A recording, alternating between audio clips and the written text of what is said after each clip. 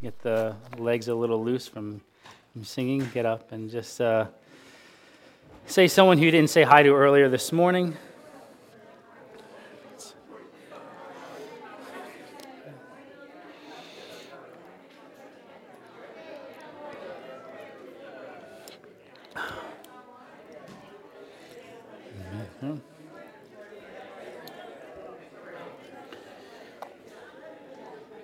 Yeah.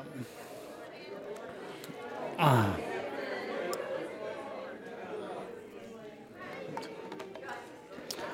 right.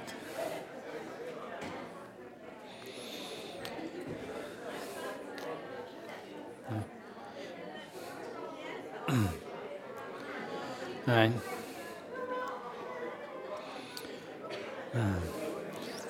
All right, maybe we can make our way back to our seats.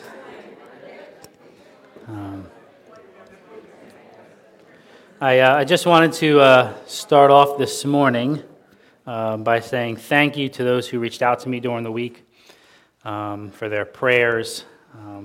Work has been rough the last, I'd say, month or so, especially this last week. I actually worked a little bit yesterday, worked late nights, a couple nights through the week. So thank you for those who reached out and who were praying. I appreciate it and I felt it. So, as was mentioned, this summer kicks off our summer session at Terra Road Bible Chapel. And it was mentioned that we're going to be going over 1st and 2nd Thessalonians through the summer. Specifically, the assignment is to go over and look at Paul's heart toward the Thessalonians. Sometimes we think Paul is very direct and maybe sometimes harsh. But that's Paul has a goal, and he has a heart a loving heart. And we'll see that here this morning. And as we'll see this morning up here, one of the things that Paul does, and we'll look at as an encouragement, is leading by example. So we're going to see Paul leading by example in love. So naturally, we're going to start with 1 Thessalonians chapter 1. The first thing we're going to do is look through some background. Why did Paul write the letter? When was the letter written? What events led up to the letter? Second, we're going to look at 3 points that I picked that show and display Paul's heart towards them. This list isn't all-inclusive by any means. I'm sure you'll come up with your own. I encourage you to think about these as we're going through. And last, we're going to look at a model or 2 analogies that Paul uses when describing his relationship with the Thessalonians. So Thessalonians was written about 51 AD. It actually is the first letter or the epistle that we have in our Bible that Paul wrote. I'm sure most of you know that they're not chronological in order. So Thessalonians most likely is the first one that he wrote. And Paul writes on his second missionary journey. Paul visited the Thessalonians on that same missionary journey. It was a little while later that he wrote the letter. And so I figured we'd have some fun this morning, and we're going to go back in time to around 49 AD. So I built the time machine, and I have a time machine, okay? And so we're going to join me in my time machine. Hey, Mr. Smith. Oh, here we go. Hey, Mr. Smith. Want to try out my time machine? It runs on Doritos. Sure. So now what? Gotta put the whole bag in. Okay. Yes. It's really working, Jimmy! This is the greatest moment of my life! Get out of my yard! Jimmy? You're so old. It's the future! Okay. So now that I convinced all you I have a time machine and it's 49 AD, don't pay attention too much that we went to the future and I'm telling you we went back in time. Any movie you watch, there's always flaws in time travel. So, but for the sake of this morning, we're back in 49 AD looking at Paul's second missionary journey. And we're just going to talk about a few stops which are relevant to us this morning. You see to the east, where the star is in Antioch, that's where Paul and Silas begin their missionary journey. This map includes, Paul, before he leaves, Paul's trip down to Jerusalem to meet with the elders. So all the way to the east in Antioch, where the star is where Paul and Silas start out. And then going counterclockwise, they make their way to Lystra, which is about a little bit due west of Antioch, around the little nook of water. And in Lystra, Paul meets a young man named Timothy. And Timothy had a good rapport. Okay? It said that the people thought very highly of Timothy. And that Paul and Silas thought the same because Paul and Silas bring Timothy on their missionary journey with them. So this is where Timothy joins them. Next, going all the way west as far as you can to the northwest corner, you see, if you can see that clearly, Philippi, right, over in Macedonia. So I'm sure all you remember the story in Philippi where Silas and Paul are beaten and thrown in prison. While they're in prison, they rejoice, singing praises and pray. And there's an earthquake that happens, and the jailer gets saved, and eventually Paul and Silas are released. And so we're thinking about the idea and the concept this morning of Paul's love and leading by example. We all know the verse, "Consider it pure joy, my brothers and sisters, whenever you face trials of many kinds, because you know the testing of your faith produces perseverance." And this example, Paul follows. Paul leads by example. In fact, he doesn't realize the repercussions, the positive repercussions of this example that are going to play out through our story this morning. So then from there, we're going to go down to Thessalonica, which we're going to spend most of our time. The text wouldn't fit, so you see the black little arrow that's just east of Berea. And so our story that we have in these maps of Paul's second missionary journey, Luke writes an account of this in Acts. And the journey starts roughly in Acts chapter 15 and goes to 18, is about the whole journey.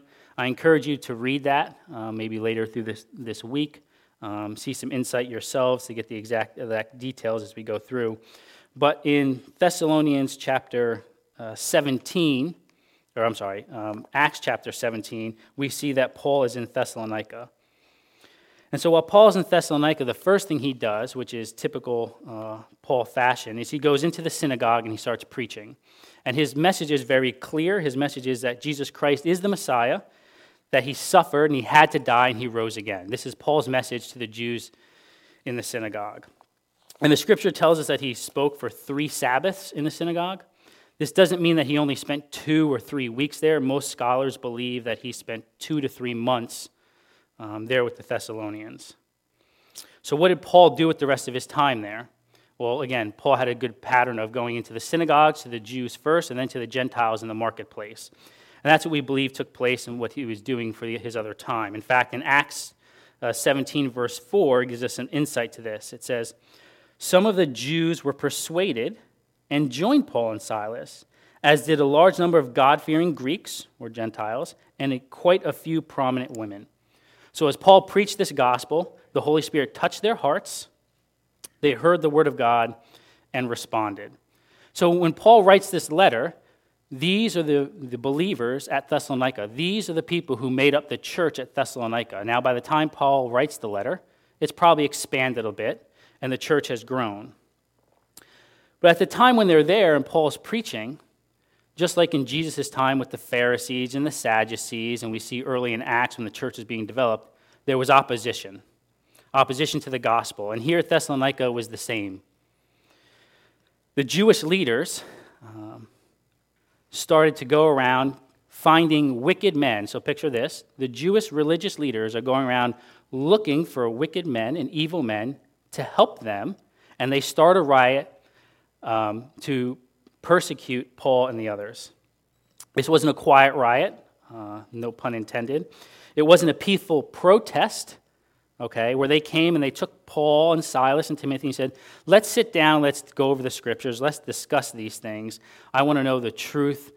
No, they actually were angry and they attacked a man named Jason's house looking for Paul.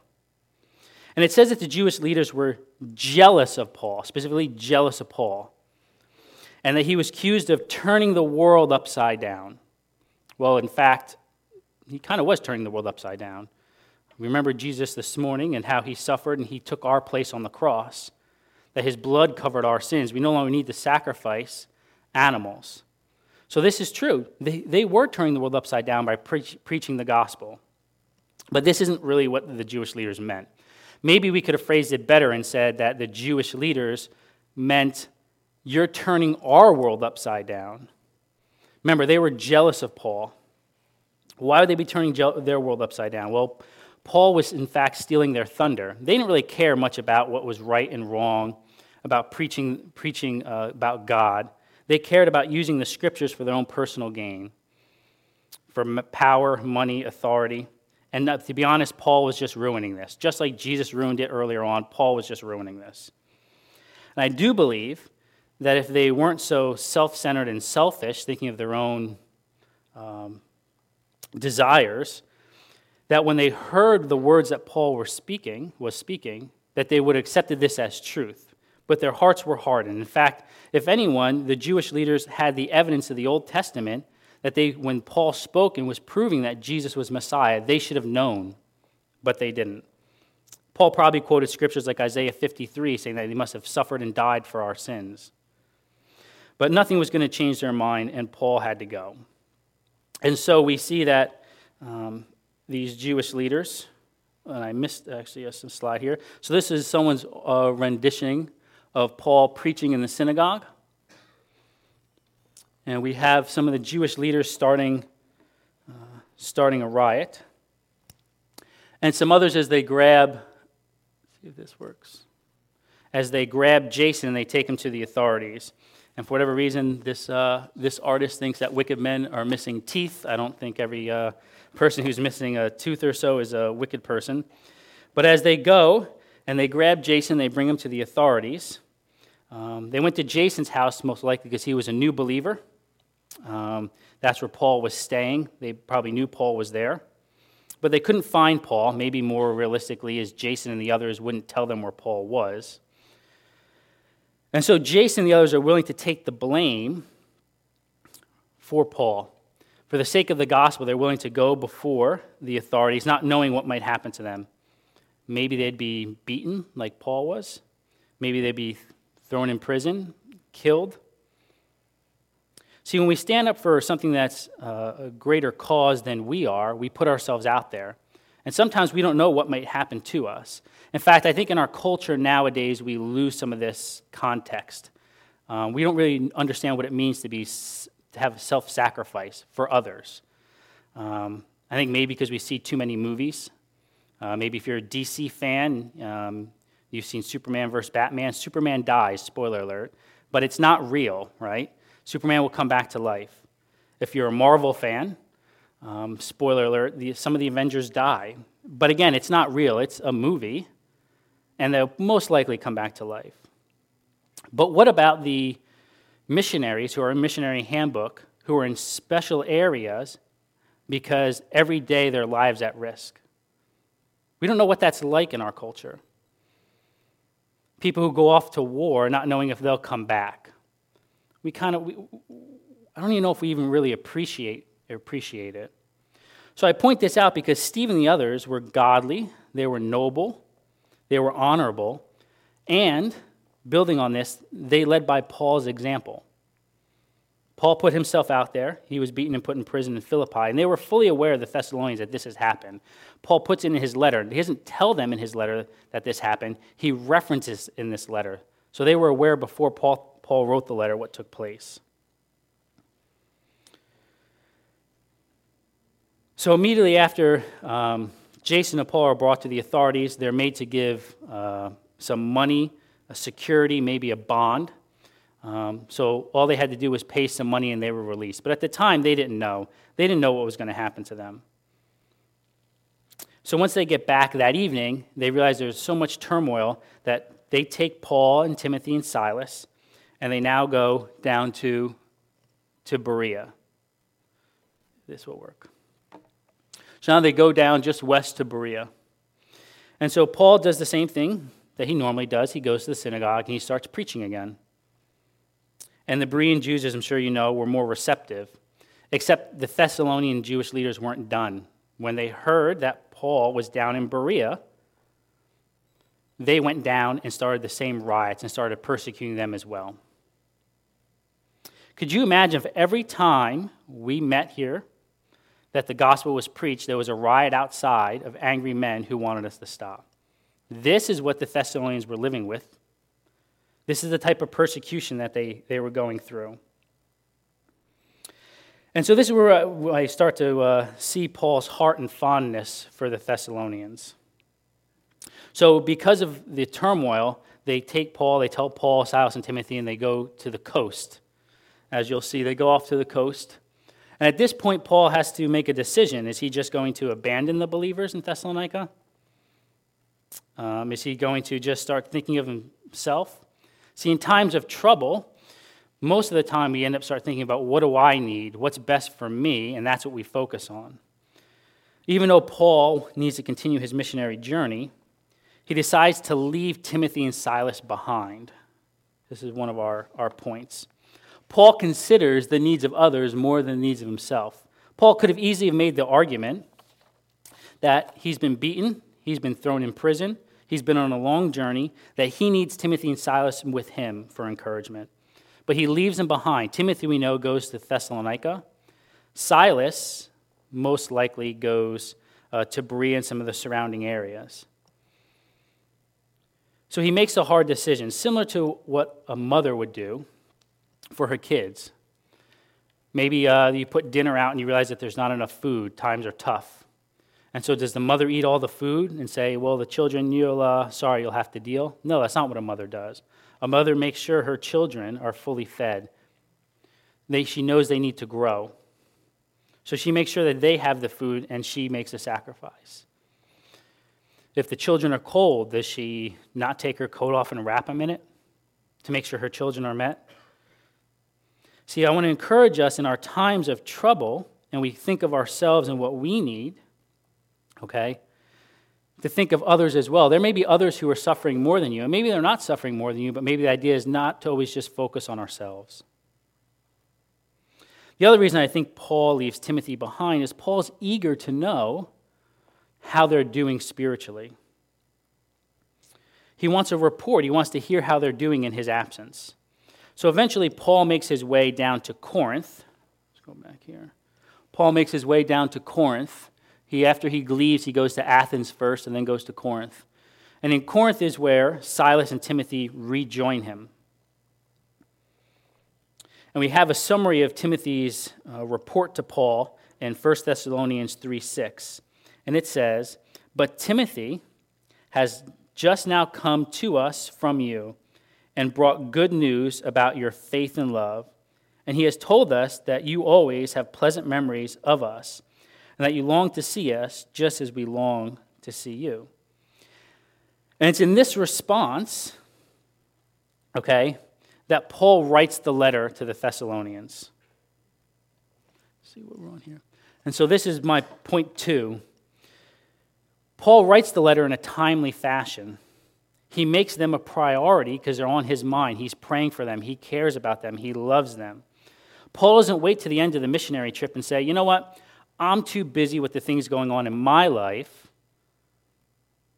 I have other things to do. No, he takes time, he stops, and he writes them a letter to encourage them. He doesn't wait till he hears that they stumble and fell. Yeah, in the letter, we'll see as the weeks go on, there's a few things Paul addressed, okay? But mostly, Timothy's report was encouraging. And he still writes the letter. He doesn't wait to say, well, now that I know you're struggling, now I'll reach out to you. He encourages them as they're doing well, to build them up. So in our lives, in our busy lives, we all have work. I'm sure we have family members to take care of. How often do we reach out to others, not just when they're sick or struggling, but to encourage them to fight the good fight? Do we take the time and pause and reach out to them? It's a lot easier for us nowadays, too. We can text, tweet, Facebook, email. Too many times we use these resources just to, text what you ate. Maybe if you have an issue with someone, you need to set it right and set it straight. You're going to let them know how it is. Let's use these resources to encourage one another. I don't think we realize how important it is to reach out and encourage someone, especially when they're doing well, especially when they're serving in a positive way. Paul writes the letter to encourage them spiritually. He's not worried about tweeting out what he ate that night. I understand Paul didn't have Twitter. I get it. So our third point is Paul is continually praying for them in a positive way. So let's actually go now to 1 Thessalonians chapter 1, and we'll read the first couple verses. It says, Paul, Silas, and Timothy to the church of the Thessalonians, in God the Father and the Lord Jesus Christ, grace to you and peace. We give thanks to God always for all of you, consistently mentioning you in our prayers, remembering before our God and Father your work of faith, your labor of love, and your steadfastness of hope in our Lord Jesus Christ. So as we see when Paul opens up the letter, it's addressed from Paul, Silas, and Timothy. Well, now we know why it was addressed from Paul, Silas, and Timothy, because they were all there. They all helped the church grow. They were around when the church was being built up, and they all are praying for them. And we see that when Paul is remembering them in prayer, he is remembering three things: this work of faith, this labor of love, and this steadfastness of hope. This is Paul's love and desire for them. And these are positive things. They can be taken maybe in negative ways, praying that they're faithful and enduring through trials and persecution. But in his mind, the way the Scripture is written, they're all positive attributes he's remembering about others in his prayer. When we pray, sometimes we tend to think of ourselves and our concerns, and we thank the Lord for his blessings and for salvation. When we pray for others, we tend to think of their sicknesses and their illnesses. These are all really good things. I'm not putting these down. But how often do we pray for other people as they're doing well and encouraging them, that we pray that we're thankful for their evidence of faith?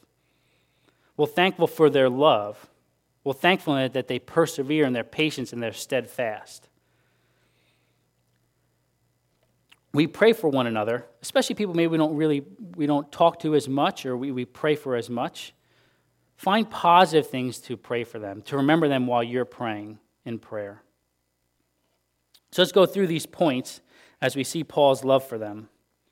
So as Paul's praying, he remembers their work of faith. So I want to be clear that this is not faith by works, but work of faith. Salvation is through grace, through Jesus Christ.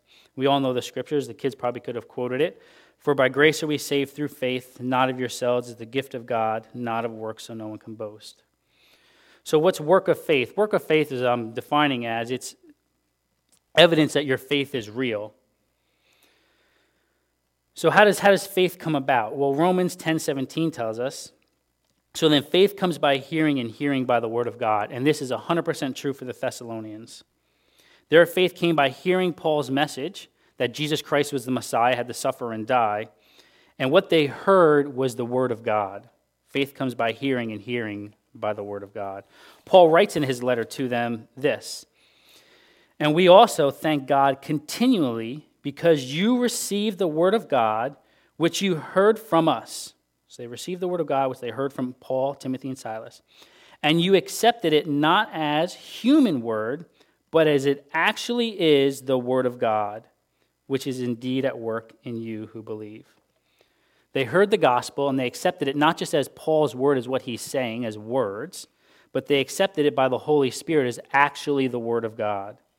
See, this was the difference between those who accepted it and the Jewish leaders who were causing problems and who rejected Paul's message.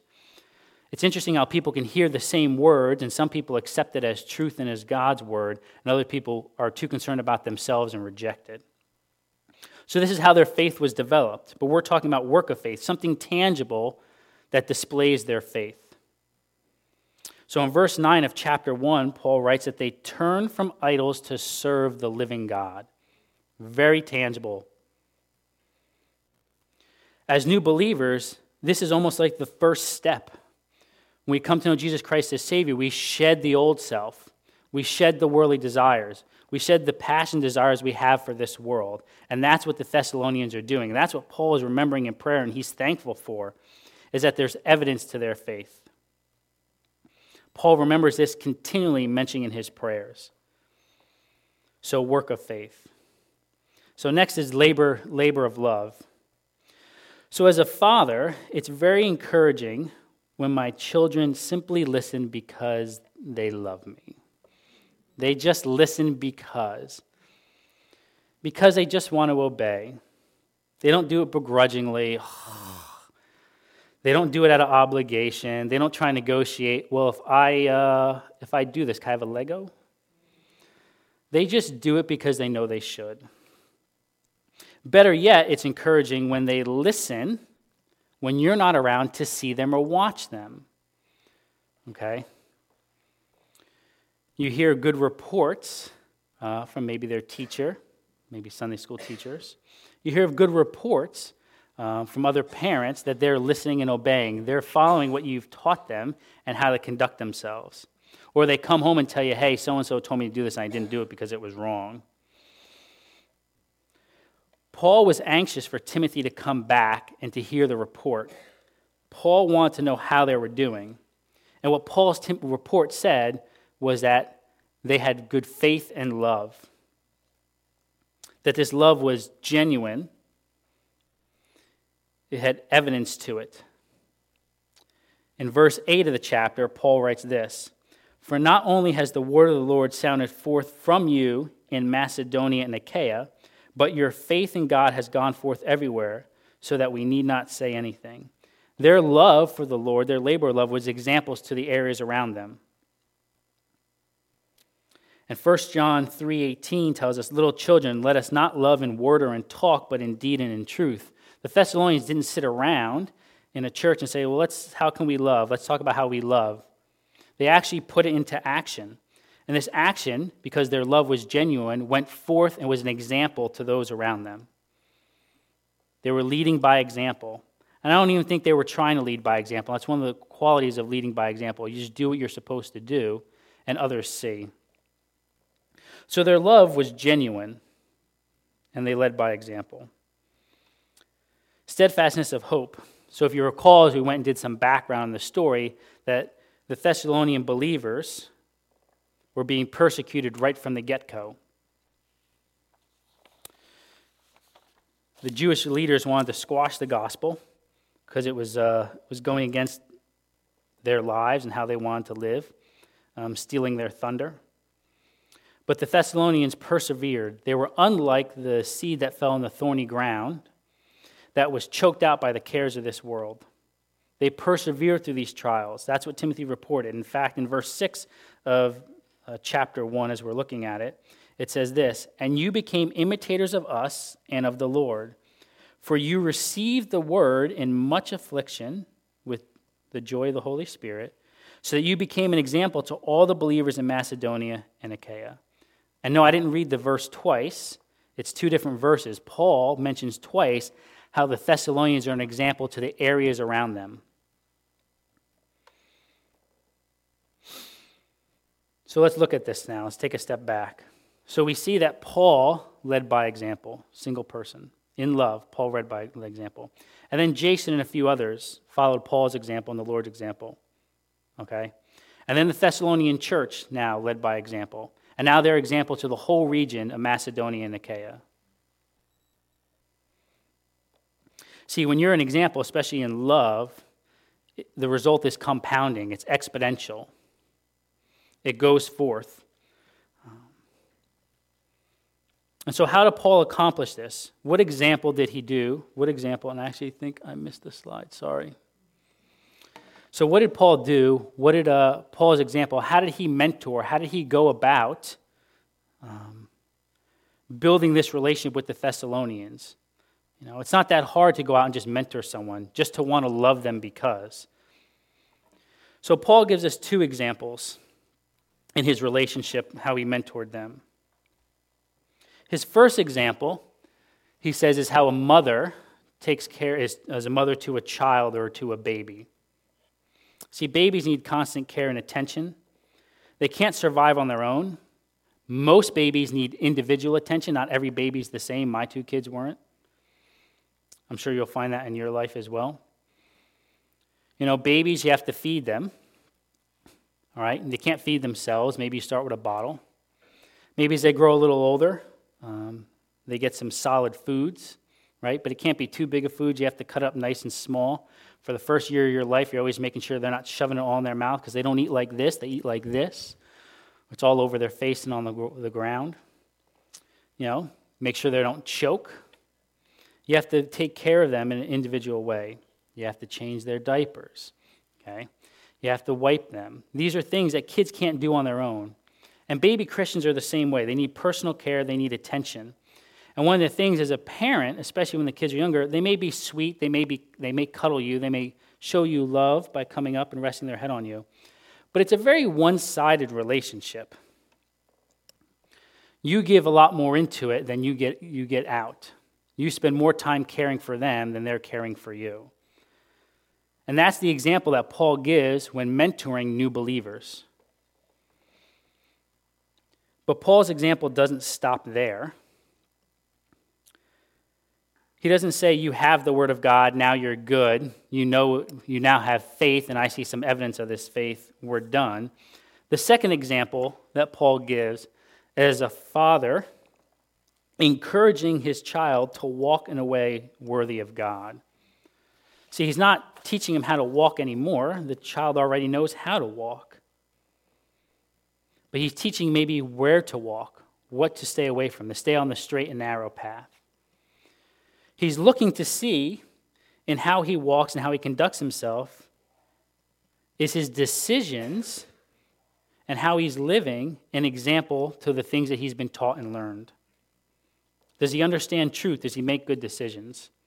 And you don't just take a child who knows how to walk and as you encourage them, maybe as they become teenagers and young adults, and just say, okay, you're good, have at it on your own. They still need encouragement. They still need love. They still need mentoring. They're not babies anymore, but we all need these things.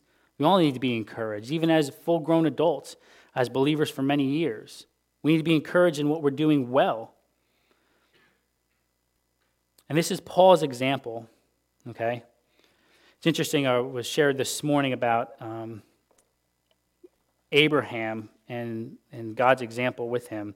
As God gives Abraham a promise, and Abraham needs a little more encouragement. Yeah, I understand you're telling me these things, but I need a little more. And sometimes that's the case. Sometimes, as our children get older, and I have discussions with my older son, you tell him something, he's like, yeah, his phrase is, I don't get it, right? And it's fine. You have to take this compassionate, tender, caring approach, as Paul does.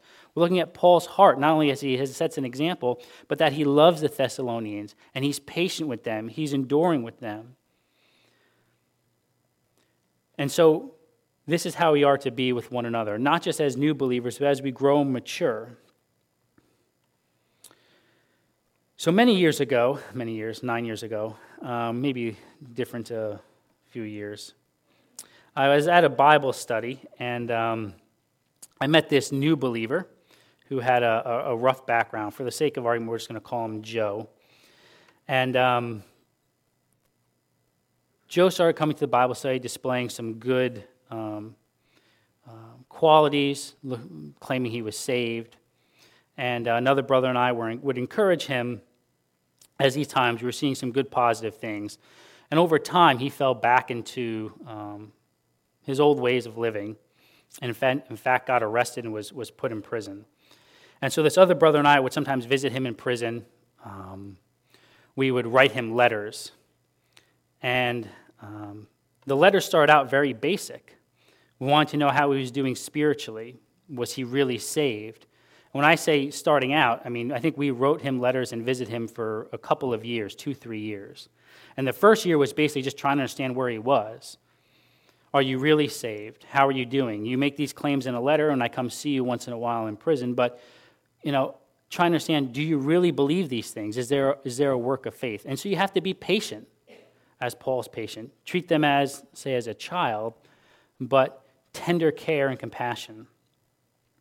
And as he started, maybe I think it was a year and a half of doing this, he started saying, yeah, I started a Bible study in prison, and started responding to questions and how he was doing of all these positive ways. And so now it was time to now take a step further and to encourage him as Paul did as a father to an older child or son, and to ask him hard questions. Is there anyone who in this process you wrong that you need to make right? How should you walk? Don't just walk and do these things, but how? And so it's a process. It's not something that's just going to happen overnight, but it's an effort. And this is Paul cares about him. Paul was in it for the long run, long haul. He ran the race well. And at the end, the Thessalonian believers proved they could stand on their own because Paul put forth the effort. So what does that mean for us this morning? So in conclusion, let's follow Paul's example. Let's follow the Thessalonians' example. Let us do it in love. That's how it works. Let us do it in love. And sometimes it's not the easiest just to love everybody. It's difficult, but we can work on it. Because if we have a hard time loving people, we're going to have a hard time mentoring and encouraging people. So what was Paul's example? Well, he put others' needs before himself, especially in times of trial. Definitely is true with new believers. When you mentor new believers, they don't always get it right away. They have a very baby-like faith. But when we mentor new believers, it should be as Paul was, as a mother's relationship with as a child. Second, we can encourage one another. Okay, encourage one another before they stumble, right? Reach out to the kids in college, right? Reach out to someone you maybe haven't seen in a bit. You see people here working and they're serving the Lord. Encourage them. Build them up as a father encourages his son. And let's pray for one another continually in a positive way, remembering each other in our prayers. Let's lead by example, that others may see our example and lead by example, and that it's compounding, so that we at Terra Road may be like the Thessalonians. The Thessalonians were an example, just not in Thessalonica, but to the whole region. So that's why I leave you this morning, is that let us lead by example and encourage one another so that we can lead by example and then it can grow, that someone else sees our example and it can grow and grow. Let's look to the Lord in prayer. Dear Heavenly Father,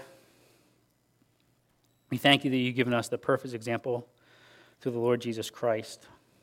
We thank you for your word, and we pray that we can continue to encourage one another, that we can encourage and look at new believers who need more encouragement, that we would put forth the love and the effort as Paul has shown us, that we continue to encourage one another as mature believers in the Lord. We all need to be loved, to be mentored, to be cared for, Lord. And we pray that we would build each other up in you and that we would be an example to the areas around us here.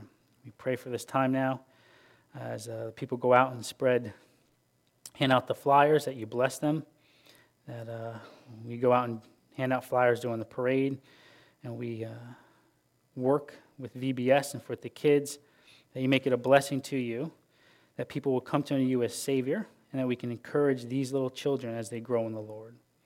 In your name, amen.